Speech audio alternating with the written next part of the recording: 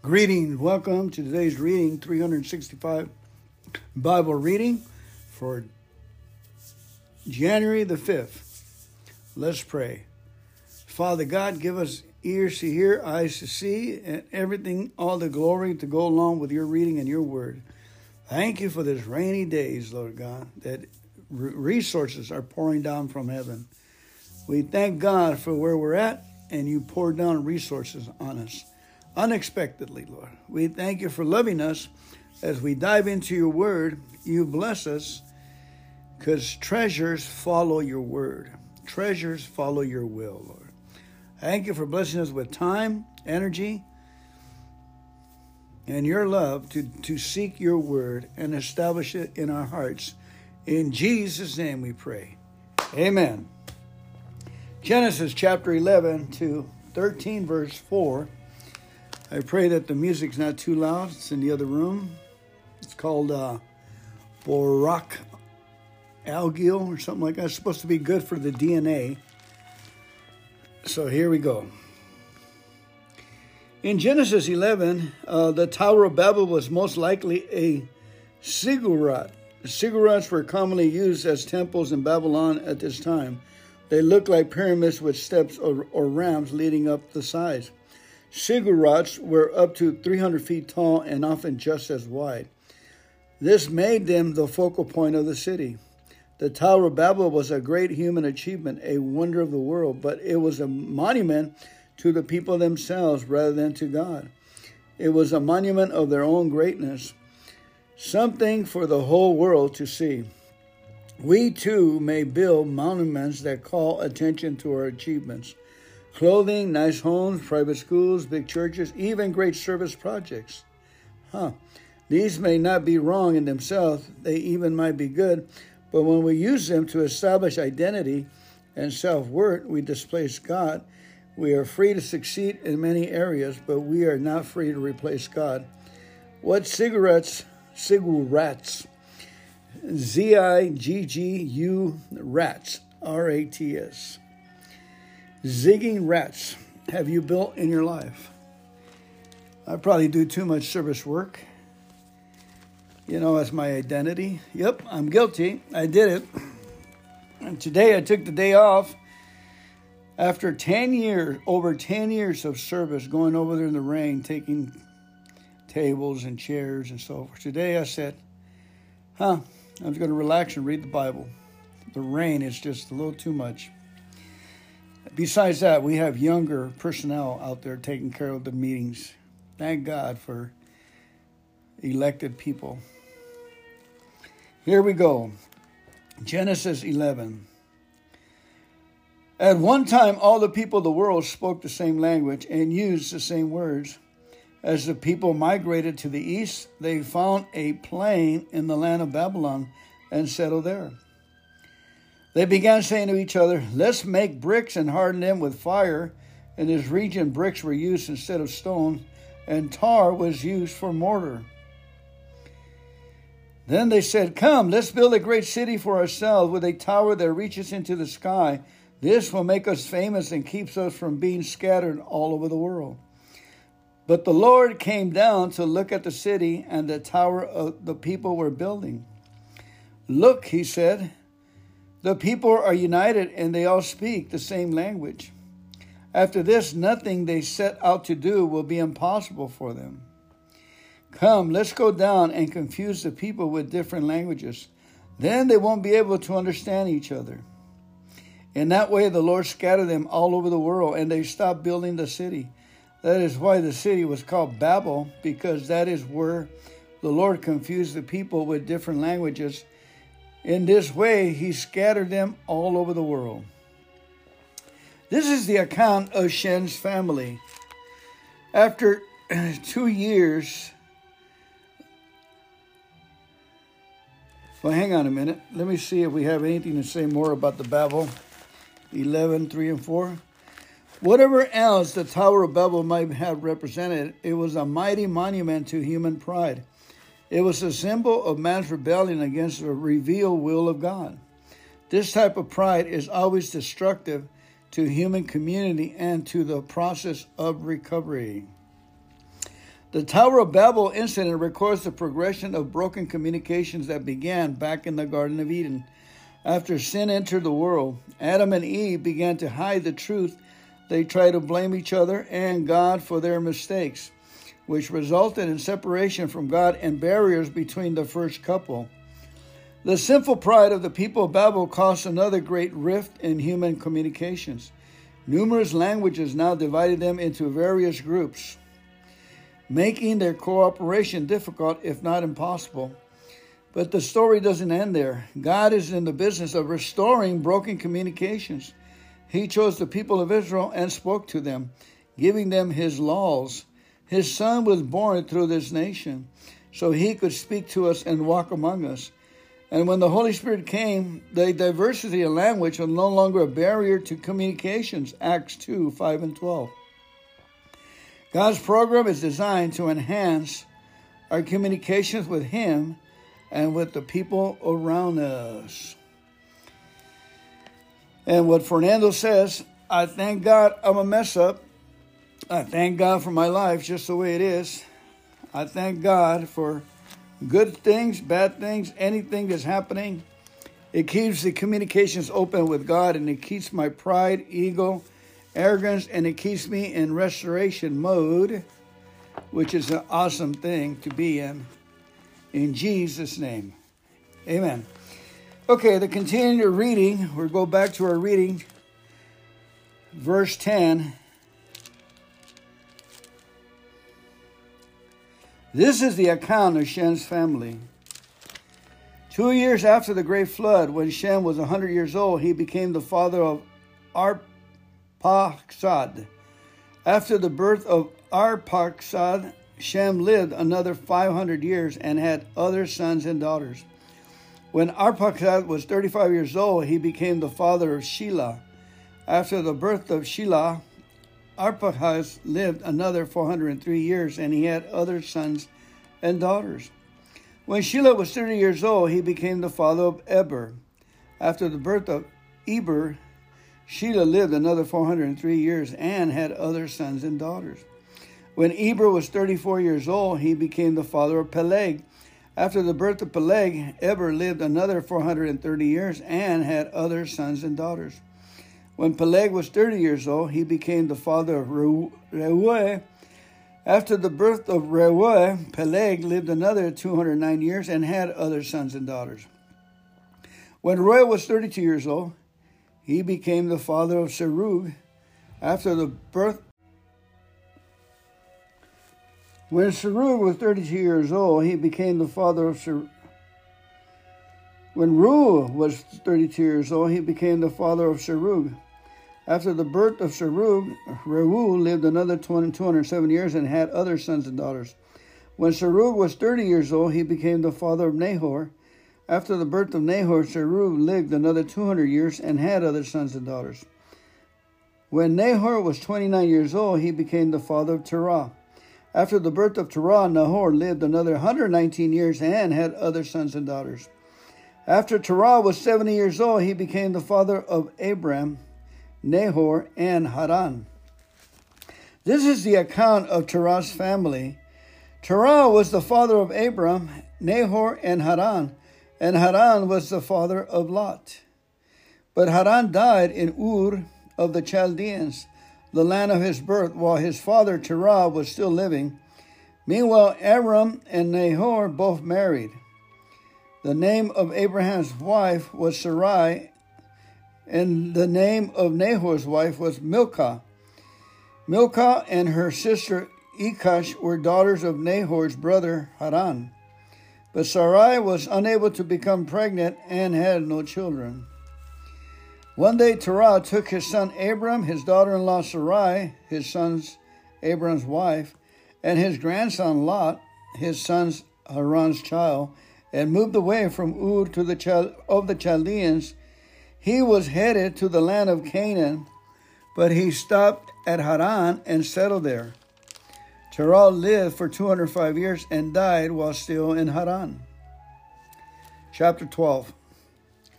The Lord had said to Abraham, "Leave your native country, your relatives, and your father's family, and go to the land that I will show you. I will make you into a great nation. I will bless you and make you famous, and you will be a blessing to others. I will bless those who bless you and curse those who treat you with contempt. All the families on earth will be blessed through you." So Abram departed as the Lord had instructed, and Lot went with him. Abram was 75 years old when he left Haran. He took his wife Sarai, his nephew Lot, and all of his wealth, his livestock, and all the people he had taken into his household at Haran. He headed for the land of Canaan. When they arrived in Canaan, Abram traveled through the land as far as Shechem. There he set up camp beside the oak of Moreh. At that time, the area was inhabited by the Canaanites. Then the Lord appeared to Abram and said, "I will give this land to your descendants." And Abram built an altar there and dedicated it to the Lord who had appeared to him. After that, Abram traveled south and set up camp in the hill country, with Bethel to the west, Ai to the east. There he built another altar and dedicated to the Lord, and he worshipped the Lord. Then Abram continued traveling south by stages toward the Negev. At that time, a severe famine struck the land of Canaan, forcing Abram to go down to Egypt, where he lived as a foreigner. As he was approaching the border of Egypt, Abram said to his wife, "Sarai, look, you are a very beautiful woman. When the Egyptians see you, they will say, 'This is his wife, let's kill him, then we can have her.' So please tell them that you are my sister. Then they will spare my life and treat me well because of their interest in you." And sure enough, when Abram arrived in Egypt, everyone noticed Sarai's beauty. When the palace officials saw her, they sang her praises to Pharaoh, their king, and Sarai was taken into his palace. Then Pharaoh gave Abram many gifts because of her: sheep, goats, cattle, male and female donkeys, male and female servants, and camels.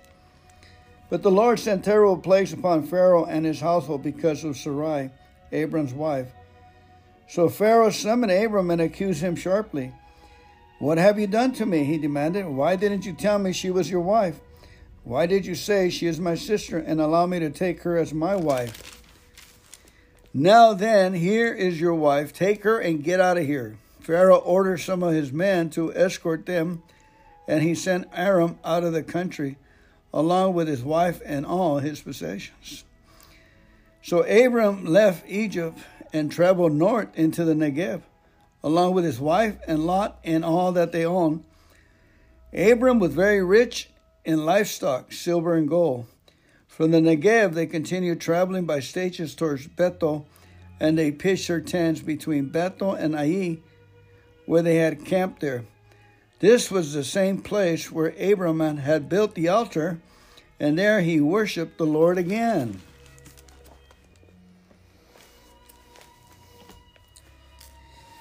Wow. A relationship with God is a two-way street. Comment, note, here is there to help us. He is there to help us, but he expects us to follow his plan. When God called Abram to leave his country and his people and go to the land that God would show him, God promised to guide him, but Abram had to step out in faith. God had promised to be with us as we seek his help in recovery, but he may also ask something of us.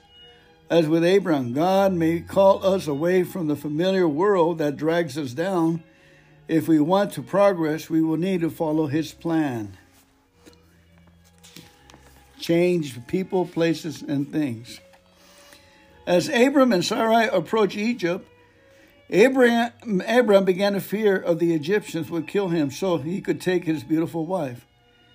So Abram and Sarai spun a lie to protect their relationship. They said that they were brothers and sisters. This was a half-truth. They actually were half-siblings. But it should be recognized that a half-truth is a whole lie. And like most lies, this one backfired, almost destroying Abram and Sarai's marriage. Total honesty is an essential part of recovery. We need to be careful to avoid doing what Abram and Sarah did, even though they did it with the best of intentions. Dishonesty never pays. We should never try to rationalize in it. You know, it's amazing.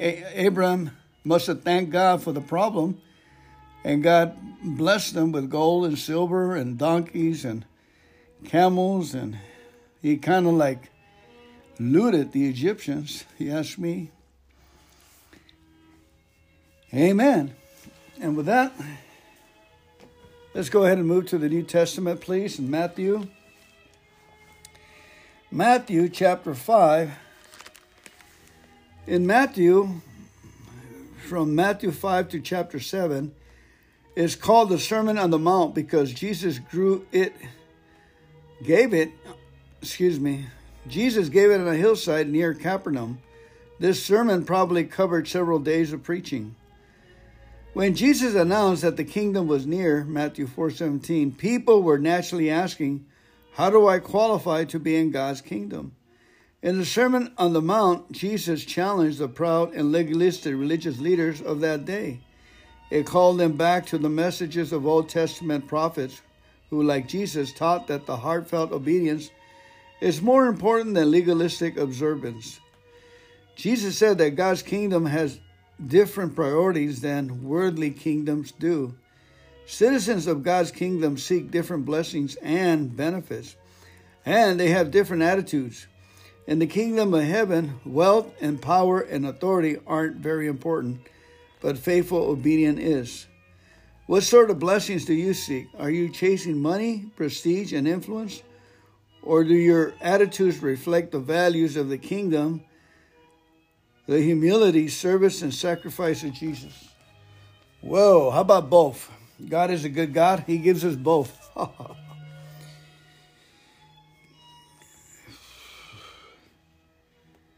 All righty, let's go ahead and read the chapter now. One day, as he saw the crowds gathering, Jesus went up to the mountains and sat down. His disciples gathered around him, and he began to teach them. God blesses those who are poor and realize their need for him, for the kingdom of heaven is theirs. God blesses those who mourn, for they will be comforted. God blesses those who are humble, for they will inherit the whole earth. God blesses those who hunger and thirst for justice, for they will be satisfied. God blesses those who are merciful, for they will be shown mercy. God blesses those whose hearts are pure, for they will see God.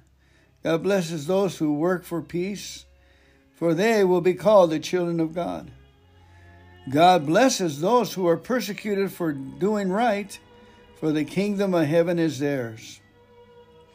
God blesses you when people mock you and persecute you and lie about you and say all sorts of evil things against you because you are my follower.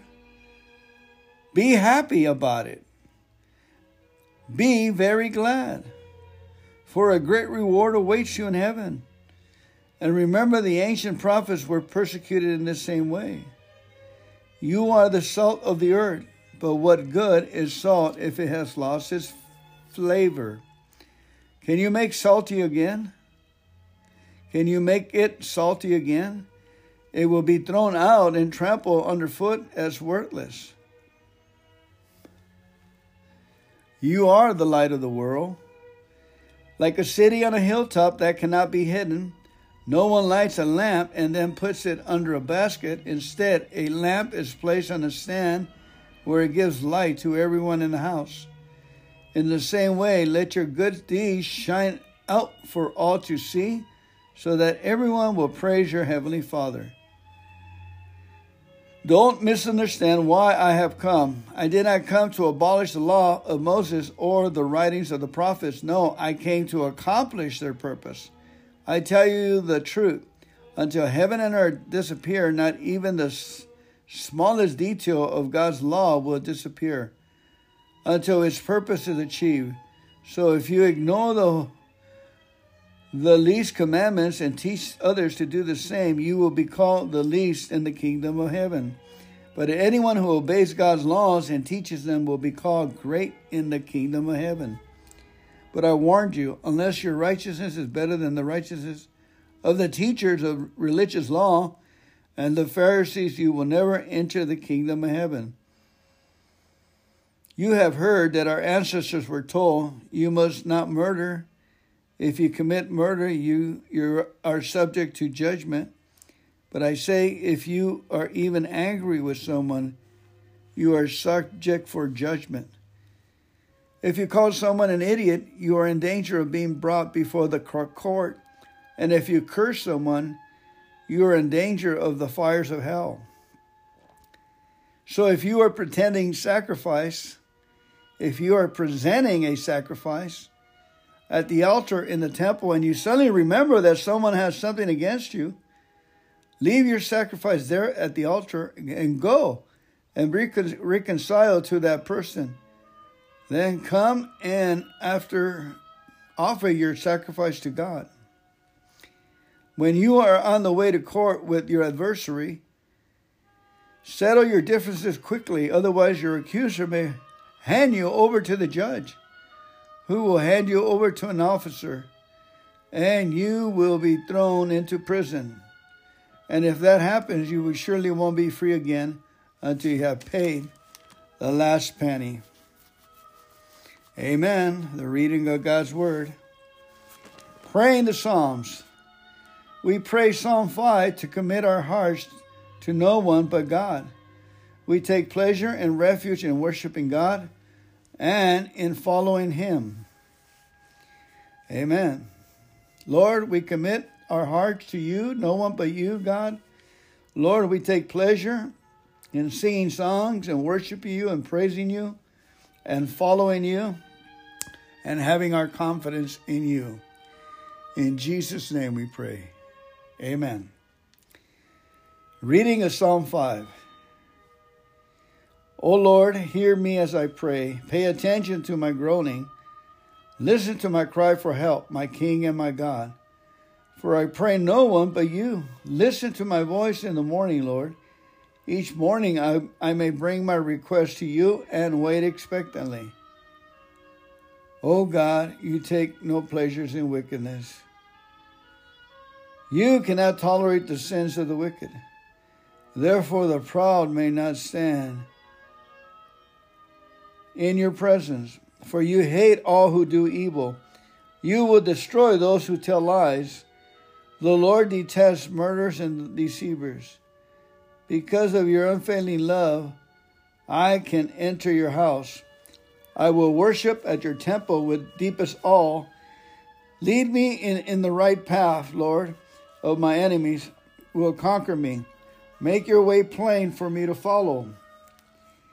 My enemies cannot speak a truthful word. Their deepest desire is to destroy others. Their talk is foul like the stench from an open grave. Their tongues are filled with flattery. O God, declare them guilty. Let them be caught in their own traps. Drive them away because of their many sins, for they have rebelled against you. But let all who take refuge in you rejoice. Let them sing joyfully. Praise forever. Spread your protection over them. That all who love your name may be filled with joy. For you bless the godly, O Lord. You surround them with your shield of faith and love. Amen. Now reading from Proverbs chapter 1, 24 to 28. I, wisdom, called you so often, but you wouldn't come. I reached out to you, but you didn't pay attention. You ignored my advice and rejected the correction I offered, so I will laugh when you are in trouble. I will mock you when your disaster overtakes you.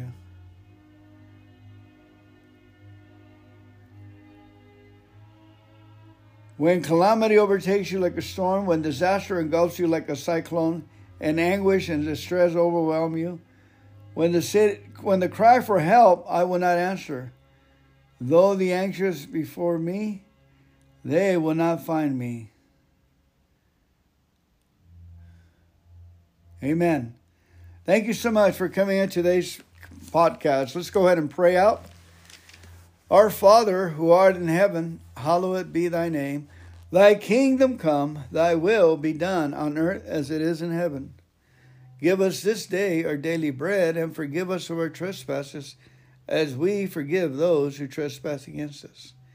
And lead us not into temptation, but deliver us from evil. For thine is the kingdom, and the power, and the glory forever and ever. Amen. Keep coming back. It's working, folks.